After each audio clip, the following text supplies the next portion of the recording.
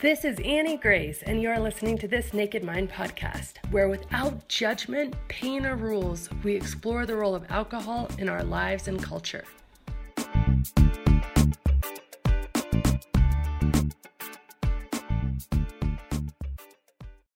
Hi, this is Annie Grace with This Naked Mind, and I am answering readers' questions. And today I have a great question from David. He says, "Hi, Annie.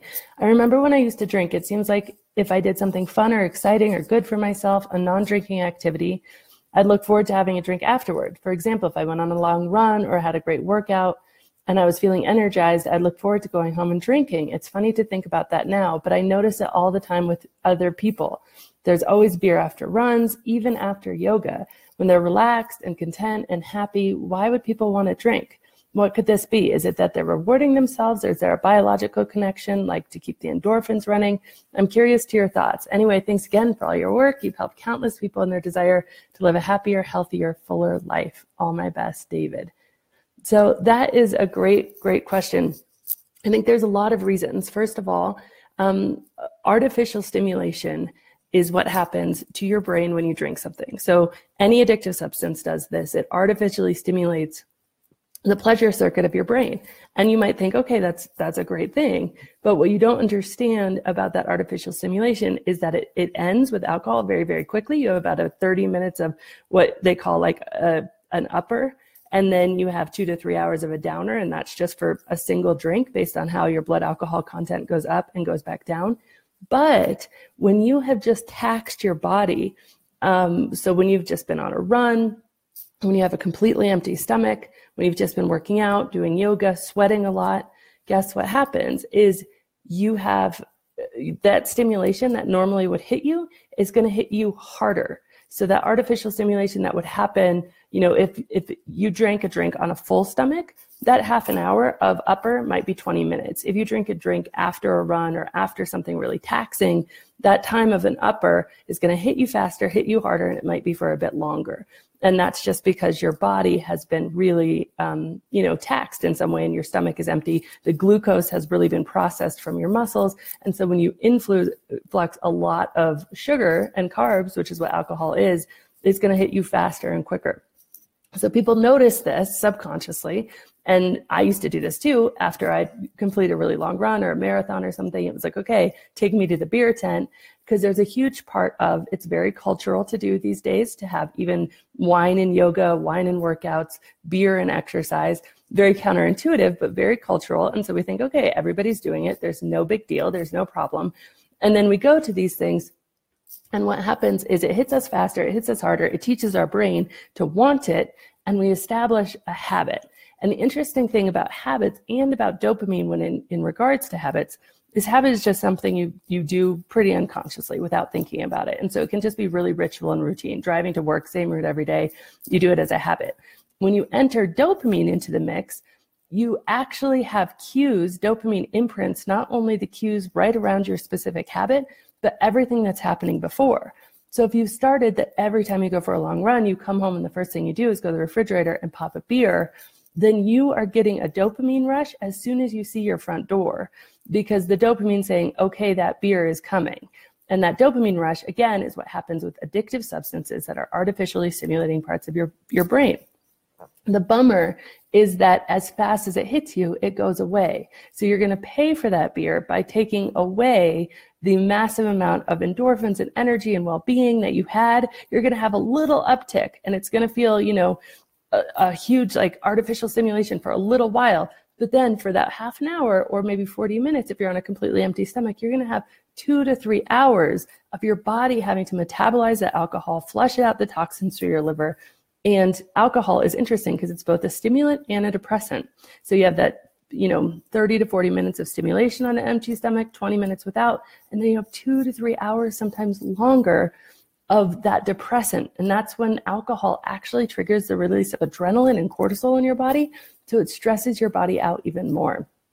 So there's another reason, is just that your body is quite frankly taxed after a workout. So again, the glucose has left your system, and alcohol fills psychologically that need because it's completely high in sugars, hugely high in sugars and carbohydrates. I mean, per calorie of alcohol, it's basically pure sugar and carbs. And so when you have depleted sugar and carbs in your body will crave something high in sugar and carbs. And it does this anyway, but if you make it alcohol, it will very quickly learn, okay, that's what I want after a workout. And then the other factor in here is just simple dehydration. It's a drink. It happens to be the drink that looks good at that time, or that you've habitually conditioned yourself to drink. And then so you reach for it, and it tricks your brain into thinking, okay, you feel like you're being hydrated. But the crazy thing about alcohol, and I think we all know this at some level, is that even a beer, which is going to be the most water in something, the least amount of alcohol, is going to have maybe 4 to 6% alcohol, and the rest of it's going to be basically water. So it could be up to 96% water. But that 4 to 6% alcohol is such a heavy diuretic, meaning it sucks the water out of your body and expels it as waste, that it's going to take that 90% of water, expel it, and actually take more water out of your cells. Alcohol dehydrates you on a cellular level. So it's probably the worst thing you can do after a workout when your body is crying out for hydration. But it is, again, so cultural that we do it all the time, and very mixed up when you look at it. I think you're right, David. You're sitting there thinking, like, I just can't believe people do this. Like, what is happening? And when you think of it objectively and you think of what it's doing in your body, it's like, what is happening? This is so bizarre. I can't believe that people do this. I can't believe I did it. I can't believe I would run half marathon, 13.1 miles, and then go and, drink beers. And it's just crazy to think about. But anyway, so alcohol dehydrates you on a cellular level. So instead of hydrating you, that beer is going to leave you more thirsty and more dehydrated, because that diuretic piece of the 4 to 6% of that content is more powerful than the 96% of water, because it sucks water out of your very cells at your cellular level. So I think, again, there's a lot of reasons.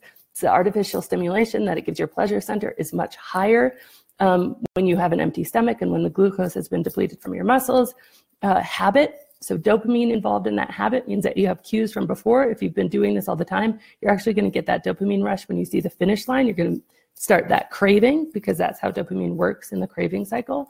And then if your body is stressed, it's going to want to be replenished with something high in carbs, high in calories. And if you've been giving it alcohol, it will learn very quickly, okay, that's what I want, even though the back end of that is really depleting to your body as it processes and metabolizes the toxins. And then, of course, the dehydration aspect. So thank you, David. That was a great question. And it is such a bizarre thing. And I'm seeing some of the comments. That's great. So yeah, hike drinking whiskey. Absolutely. Stuff like that. It's absolutely crazy. So we're feeling so good. We think we deserve it. We think it's a reward. And really, it's probably exactly the opposite of what our body needs. But great question, and have a wonderful day.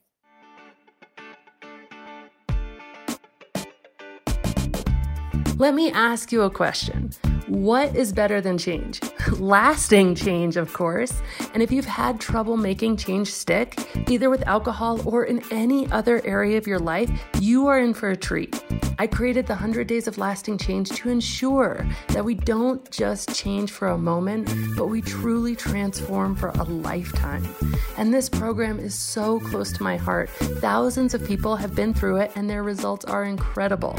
But don't take my word for it. Check it out at thisnakedmind.com/100 days. And as always, rate, review, and subscribe to this podcast, as it truly helps the message reach somebody who might need to hear it today.